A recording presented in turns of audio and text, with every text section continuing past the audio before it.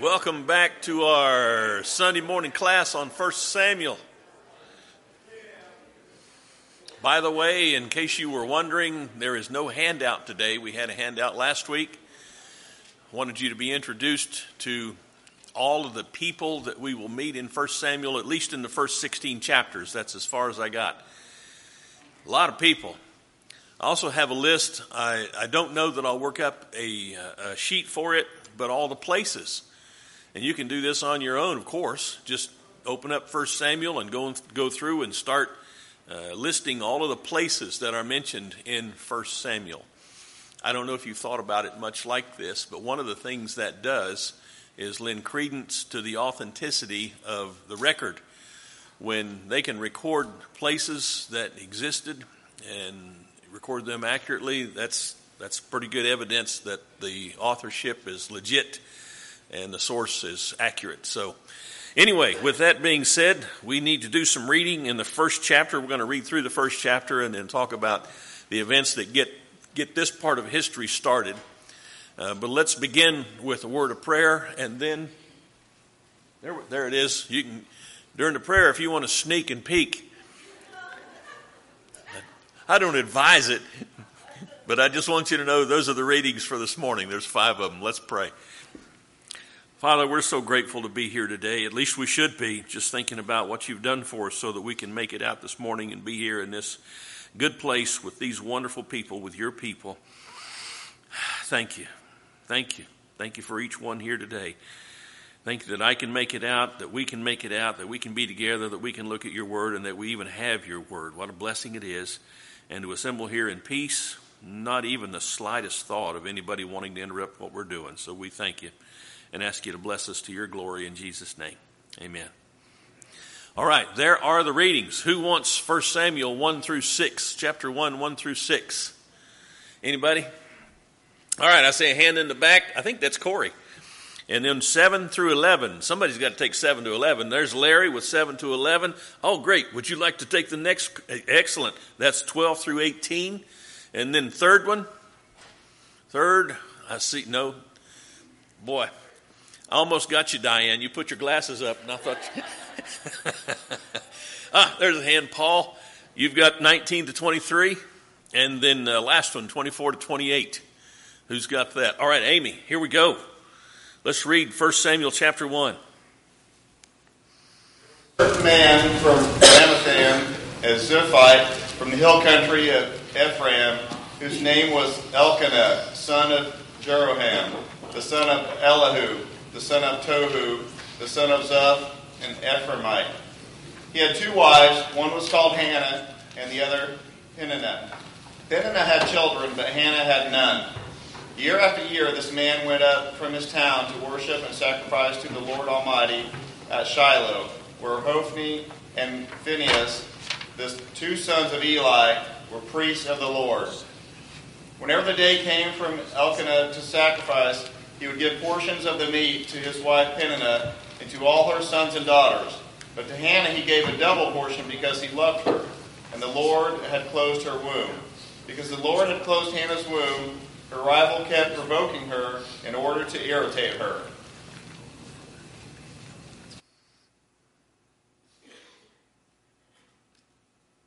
Seven to 11. Who had that one? Year, as often as she went up to the house of the Lord, she would provoke her, so she wept and would not eat. Then Elkanah, her husband, said to her, Hannah, why do you weep, and why do you not eat, and why is your heart sad? Am I not better to you than 10 sons? Then Hannah rose after eating and drinking in Shiloh.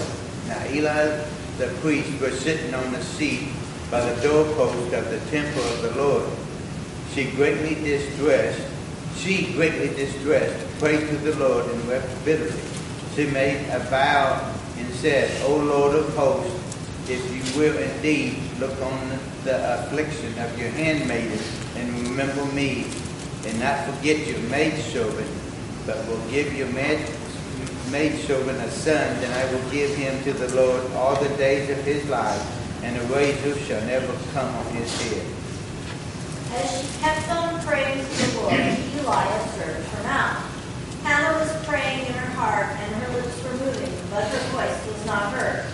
Eli thought she was drunk and said to her, "How long are you going to stay drunk? Put away your wine."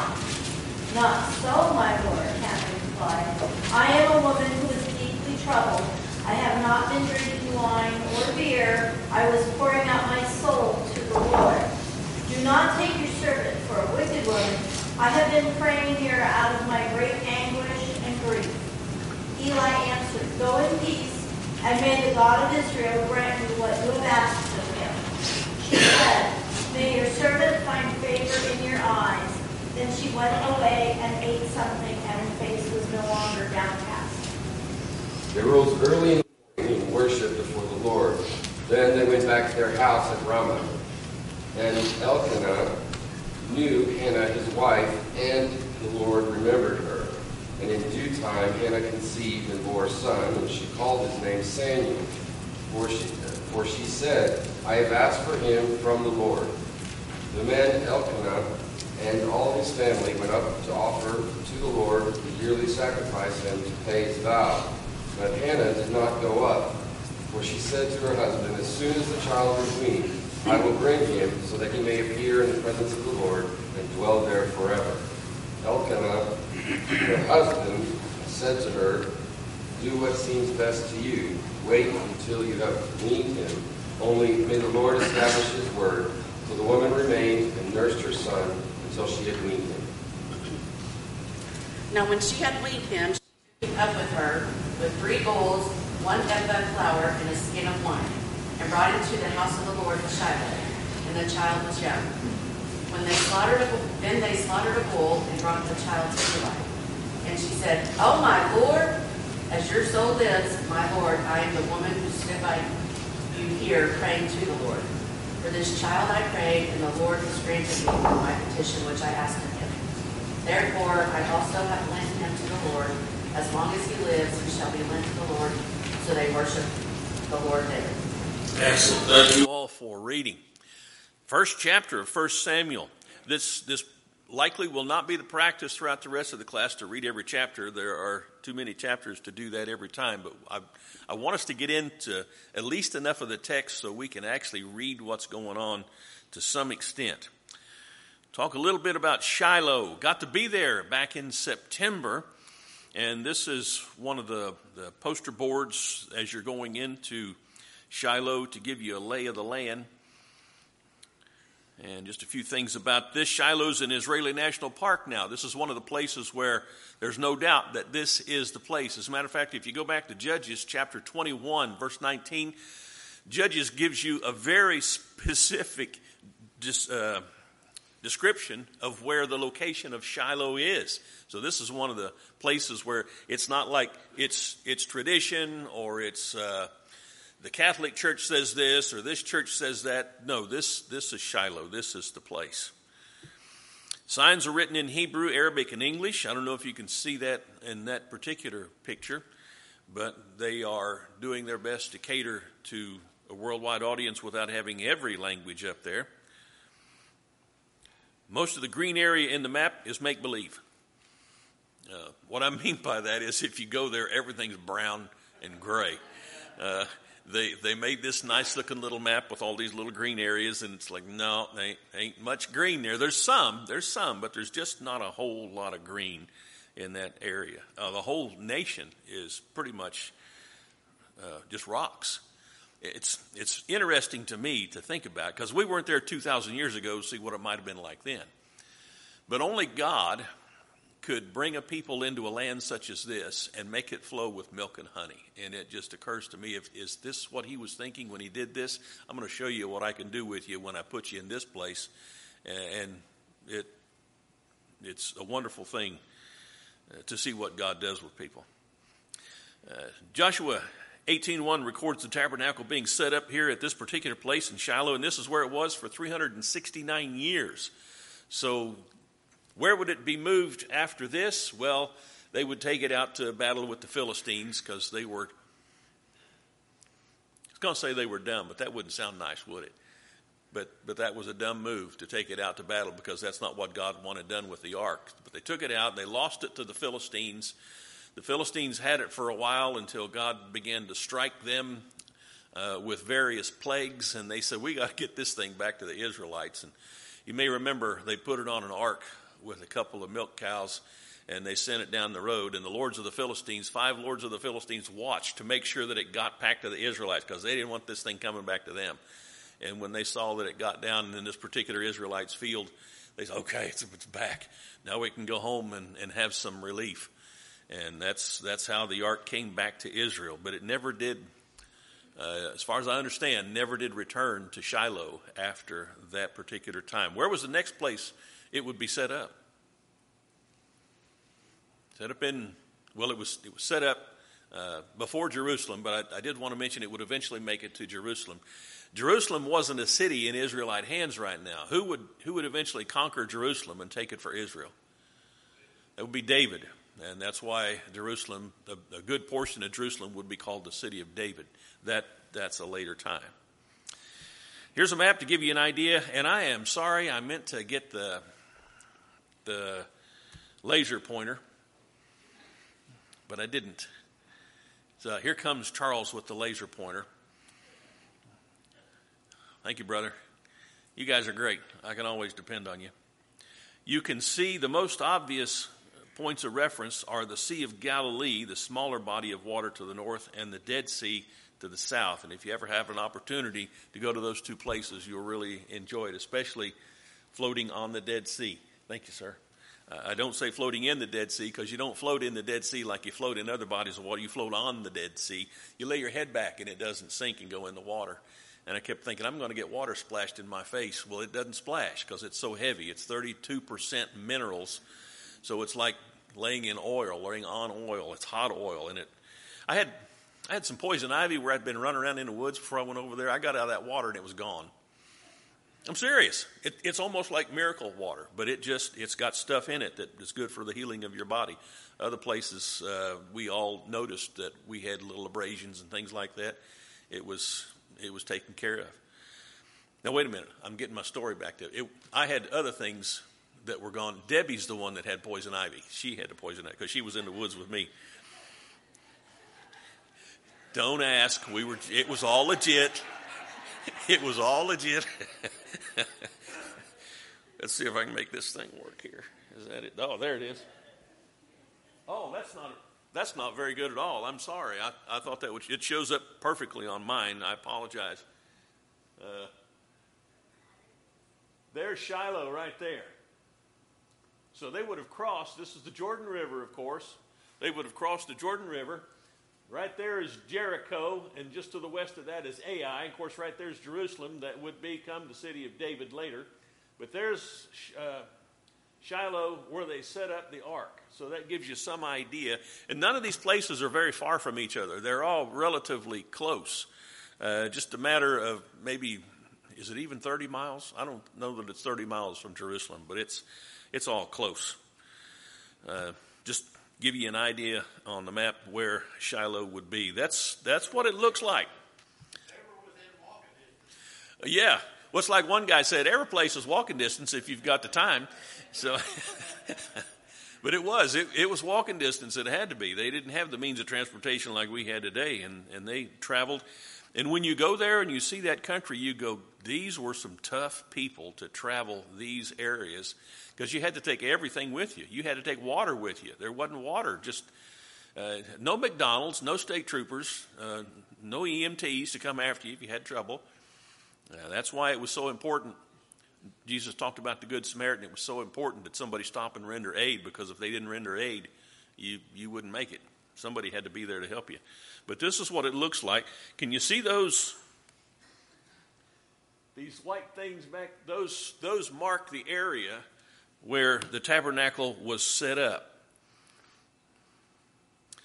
This little building is where this holographic display is. It's really neat. It's a high-tech thing. You go in and there's enough light to go in and see what you're doing, and you all gather around this big display table that's encased in glass, and they project holograms on there to tell you the story of the tabernacle and all of the furnishings and the priests and what they did. It's really a fantastic way to show you and explain the history and the function of the tabernacle.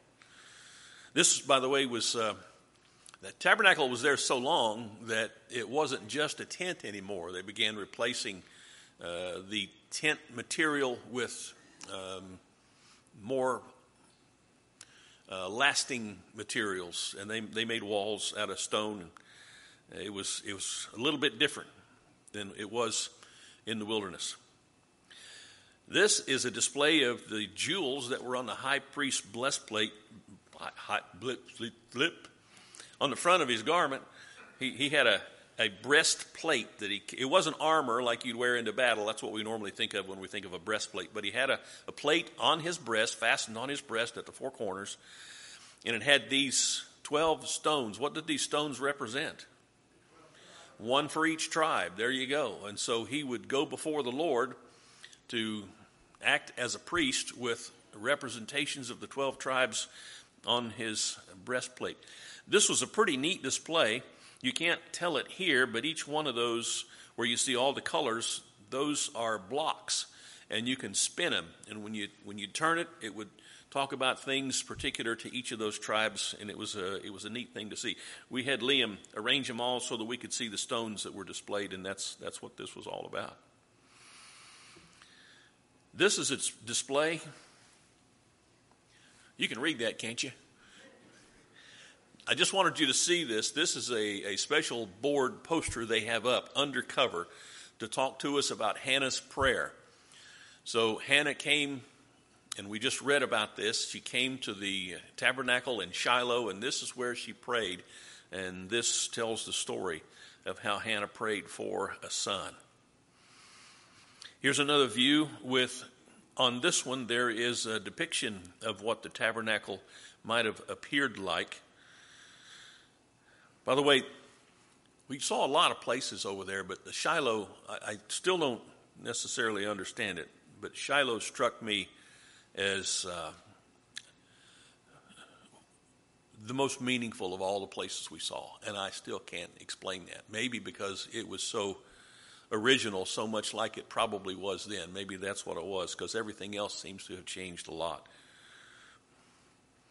Here's a picture. This is not one that I took, but this is one that my daughter Jamie found, because she knew I was making this presentation. She said, "Hey, Dad, this might work out good."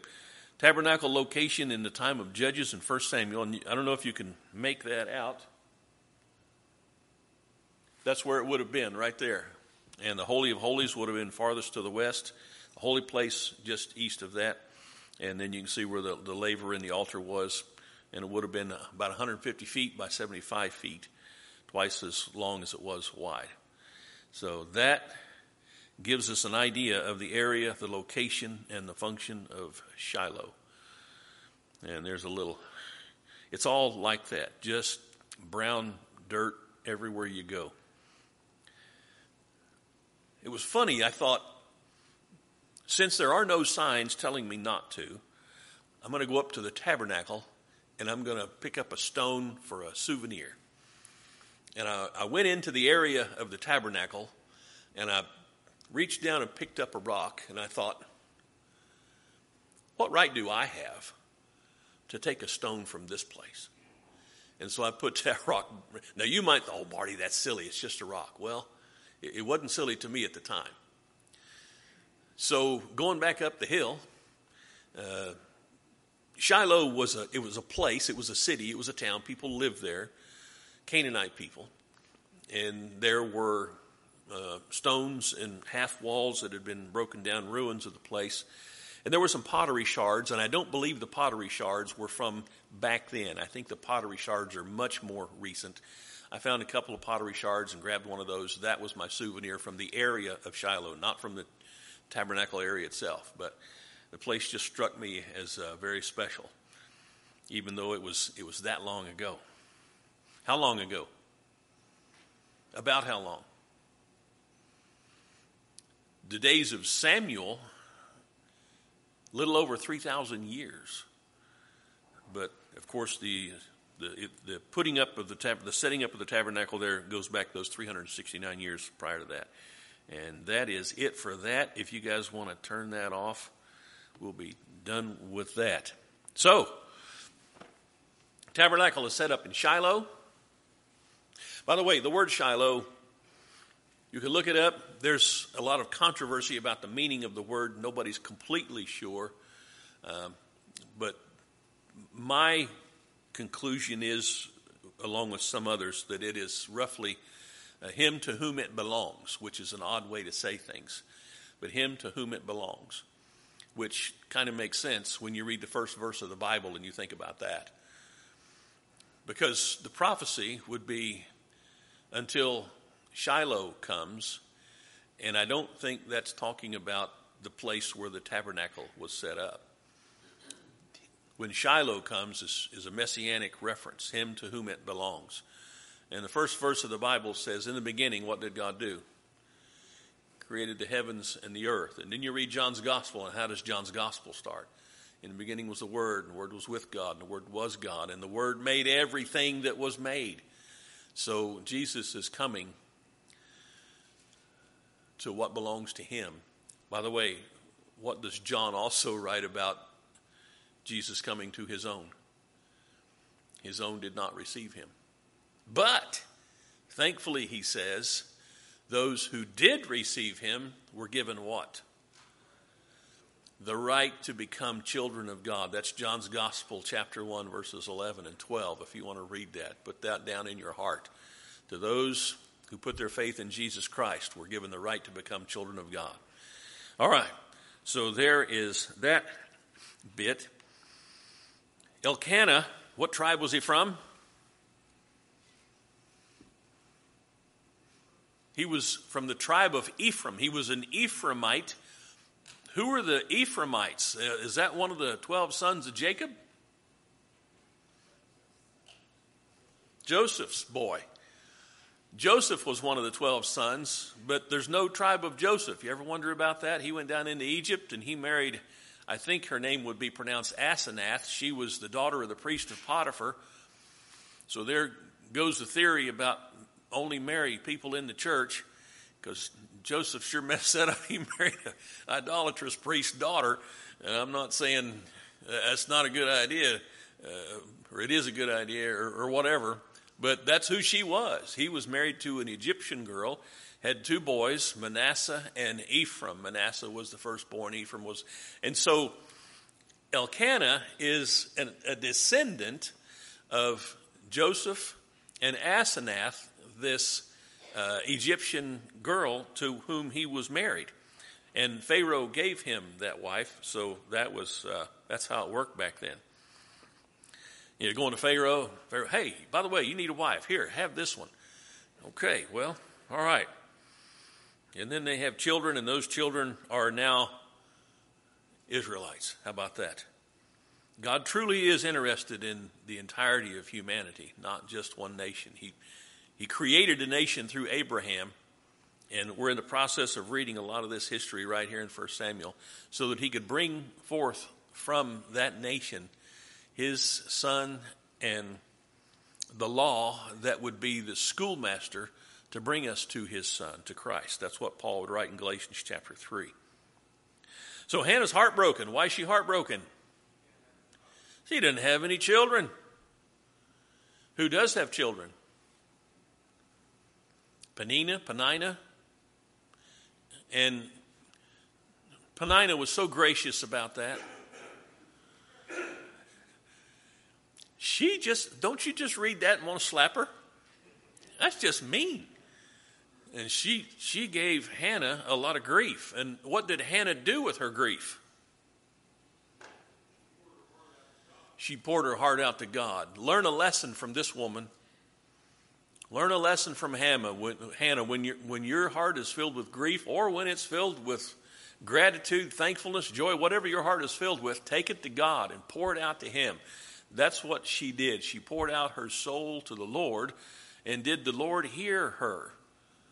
Absolutely, he heard her. I want you to see what it says, because sometimes we miss things like this. That it's just kind of stated so plainly and so briefly that you can miss it and not get the wealth and the richness out of it. But she is praying out of her brokenheartedness, we could say. How does she say it here? Verse 15, but Hannah replied, no, my Lord, I'm a woman oppressed in spirit. She is here oppressed in spirit. I'm not drunk. I've poured out my soul to the Lord. Don't consider me a worthless person. I've spoken out of my great concern and provocation. And what did Eli say to her? Now, go in peace. May the God of Israel grant you your petition. And what does she do?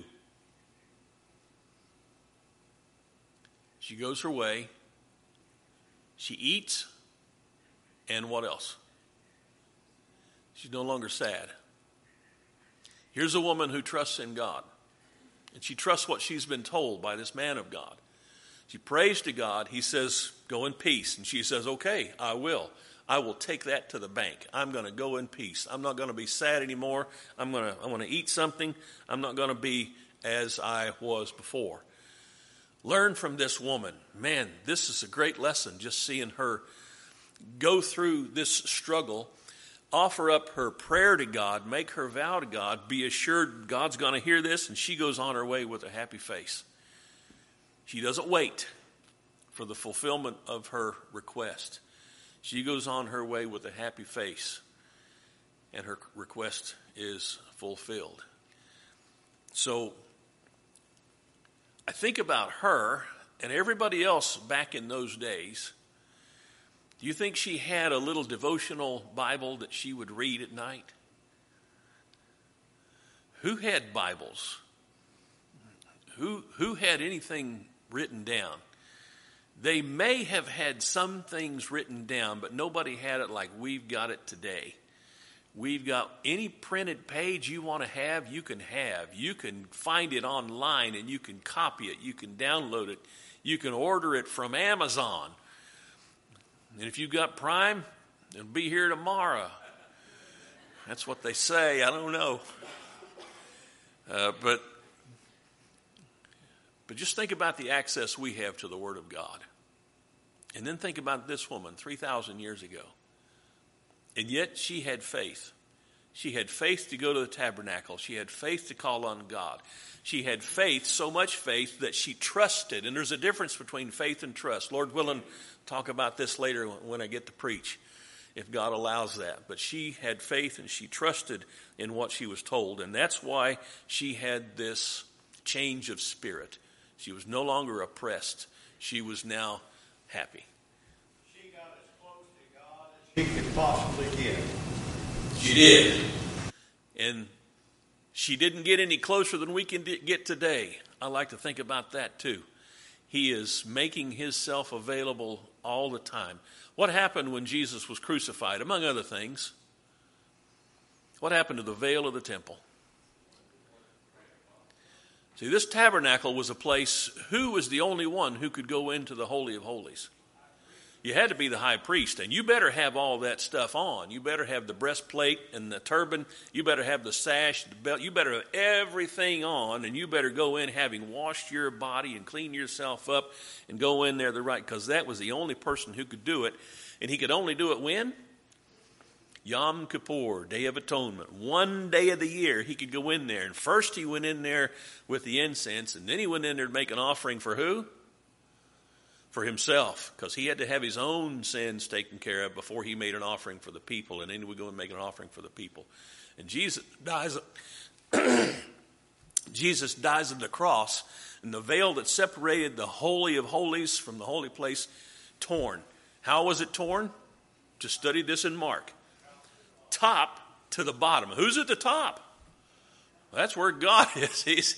It wasn't like somebody walked in and grabbed it, and like you could do that anyway. That thing was massive. But he tore it from top to bottom, signifying, come on in. Jesus has entered the holy place, and he is waiting there. It's like our Hebrew writer says, it's our anchor within the veil.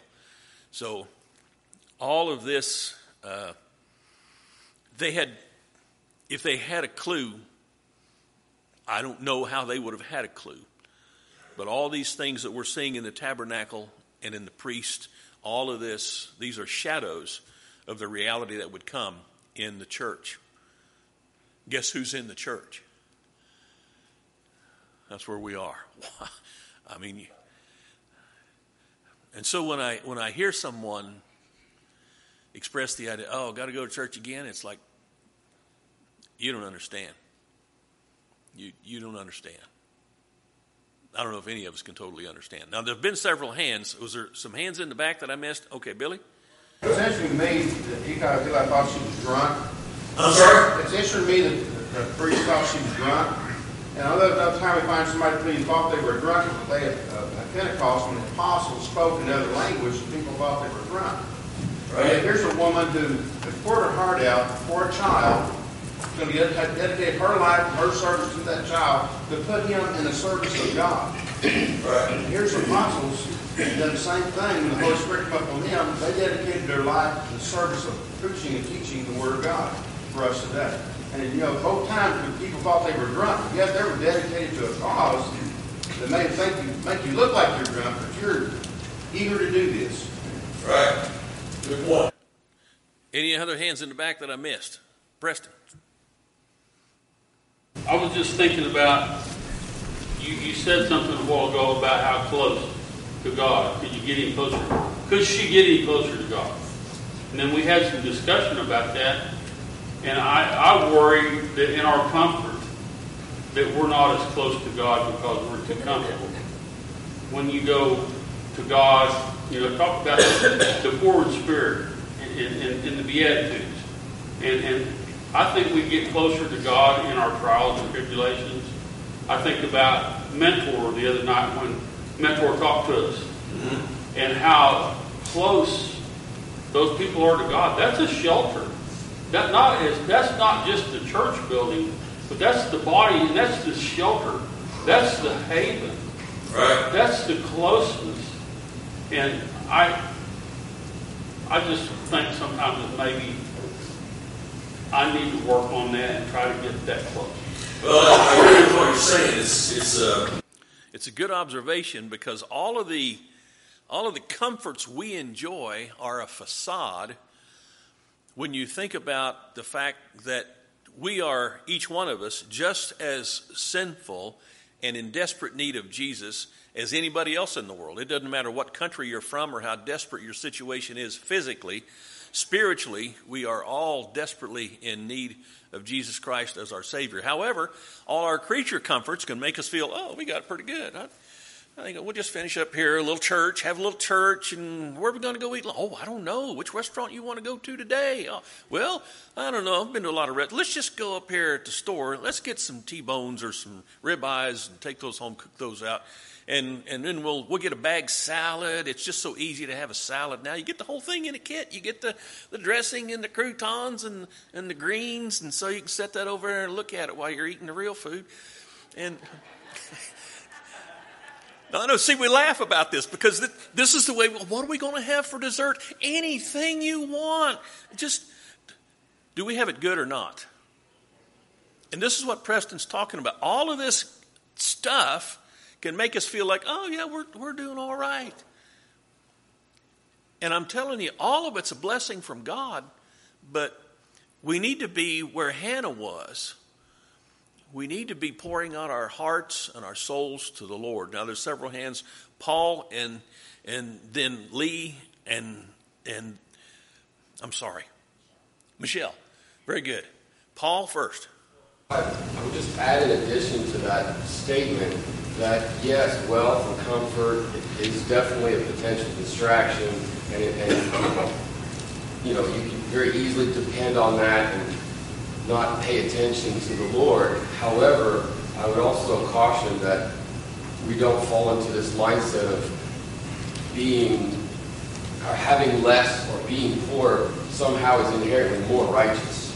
Because I don't think that there is necessarily a correlation between the two. I think that we see examples in the Word of plenty of very godly men that God used in powerful ways that were wealthy. And my suggestion would be to see it more as an opportunity for stewardship and how you manage the wealth that you've been given. Do you glorify God in your work and in everything else? But not to fall into that idea that just because someone has less, that somehow they're inherently more righteous or more pleasing to the Lord than someone who's wealthy. Right, excellent point. Jesus talked about our eyes. He said, if your eye is whole, your whole body will be well. What's he talking about? Is he talking about how good your vision is? You need to go get laser surgery or something on your eyes? He's talking about how we see things. And if we see the things of this world as blessings from God and we give him thanks for those and we move on with gratitude, that's one thing. But if we take the blessings from God and we think, oh, this must mean I'm a pretty good guy. I don't really need to make much more effort because here I am. Look what God's done for me. I must be all right. I must be pretty good. And it's like, no, that's a dumb way to look at it. Your eye is not whole. You need to get squared away on that. You need to see things as God values things. Lee? In almost every instance when Jesus is encountering people, the people are focused on the physical side and Jesus is on the spiritual side. The rich young man could have walked after, followed Jesus and really gotten into the spirit, into the spiritual side. So it's just it's been a problem. It is a problem. It will always be a problem because that's going beyond our physical side. Find those places we can get our spirit tuned in. Right. And it's important stuff. This may be my imagination, or I may have heard it somewhere, that the high priest went into the inner with a rope tied around his leg in case he did something wrong. They could drag his body out. Right. I don't know if that's true or not. I've read the same thing. You can't find it in Scripture, but it makes sense that they would think, whatever happens to him if he goes in there, you can't go get him. And see, how would that be if somebody thought about that today? Oh, Marty's going to go pray to God. We better put a rope around him in case God smacks him down. We can pull him back out of there. No, it's not like that anymore. It's different now. Michelle? One of the things, and kind of touched on a little bit, Hannah was in a really desperate position as far as she was concerned. Right. And emotionally disturbed, physically felt like she was being attacked on a regular basis, made fun of, she didn't have value, is the way she saw herself. How many of us have times that we feel like that? But when she prayed and made a commitment, if you'll give me a son, I'll give him back to you. And I will do everything that I need to do. I won't cut his hair. I won't get, I'll keep him right. I'll do all these things to dedicate him to you. How many times do we say, we'll do, and then as soon as things are better, forget it. Right. She followed through. She did what God expected her to do, what she said she would do, what she had committed to God. When you're baptized, you're making a commitment. You need to follow through on that and not take it flippantly. Right. That, I don't feel like it today, or whatever excuse you want to come up with. God blessed me because I got the raise I wanted. But are you doing what you told God you would do? Right. Michelle's making the point that when Hannah prayed, she made a commitment to God, and then when God blessed her with a son, she followed through on her commitment, and that's the same thing that we need to do today. By the way, there's something we've been talking about is illustrated in the relationship between Hannah and Penina, that poor lady's name anyway. What did she have that Hannah didn't have? She had children, and it's like her children, the blessing of her children made her feel like, I can mock Hannah because she doesn't have those, whereas she should have been thinking, you know what, God could take my kids from me at any time. Lord gives, the Lord takes away, but that wasn't her attitude, that wasn't her spirit. Hannah's spirit was, and we have to allow for the fact that the difficulty in Hannah's life brought her to the point where she made this prayer. If she'd been living comfortably, she may not have made that prayer. If she'd been living comfortably, she might not have made that commitment. And I think about myself. How many times has God had to bring me to my knees in one way or another to get me to see some things that I wouldn't have seen otherwise? And I remember reading this as a young man because I like to hunt and I learned things about hunting. There's a guy, if you're a bow hunter, you know who Fred Bear is. If you're not a bow hunter, it's probably not going to mean anything to you. But Fred Bear, he said, when you're hunting, it's a good idea to get down, squat down, get low, because you can see under tree limbs sometimes, and you'll see the legs of the deer as they're moving through the woods. And I tried it, and it works. Sometimes you got to get lower than where you are to see things you need to see. That's what I learned from Fred Bear, and he didn't know he's teaching me about prayer. But that's what we're looking at here. So what we're seeing, God will work through Samuel to bring about huge changes in his people. And what we are seeing is one woman whose heart is broken, who is at the center of all of this. So do not believe when you are feeling down and out and oppressed in spirit and your life has fallen apart and maybe God doesn't like you because of the way things have turned.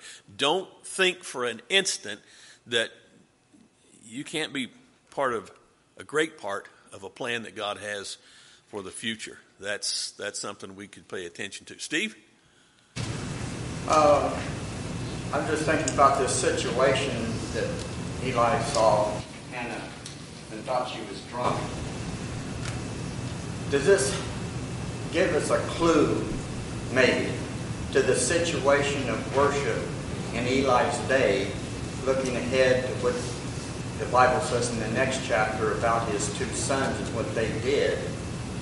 I mean, what I'm trying to say is, when Eli looked at Hannah and saw that she was drunk, or thought she was drunk, could this have been kind of a common occurrence at that time at Shiloh, simply because of what we find out what Eli's sons were doing and what Eli thought he saw in Hannah? It could be. Now, it's another one of those places where, just one more verse. If I just have one more verse to tell me answer a few questions I've got, but there's so many places where you don't have that. You're just left to speculate, if we're even supposed to speculate. I was about to ask if there's been one Baal or two. Well, now there's been three. I think somebody's trying to tell me something. Yes. James had a lot to say about prayer and about coming close to God. In the 4th chapter of James, he's talking about the problems that are going on. Because they're praying, but they got the wrong motive. Right. And he even goes as far to characterize them as adulterous people because they were friends with the world. Talk about James 4 in prayer. All right. Now, in the 7th verse, he's showing them how to come close to God. Submit yourselves to God. And he gives them 3 things to do. Resist the devil, and he'll flee from you. Come near to God, and he will come near to you. And then, from there, he goes on and tells them in some specific but not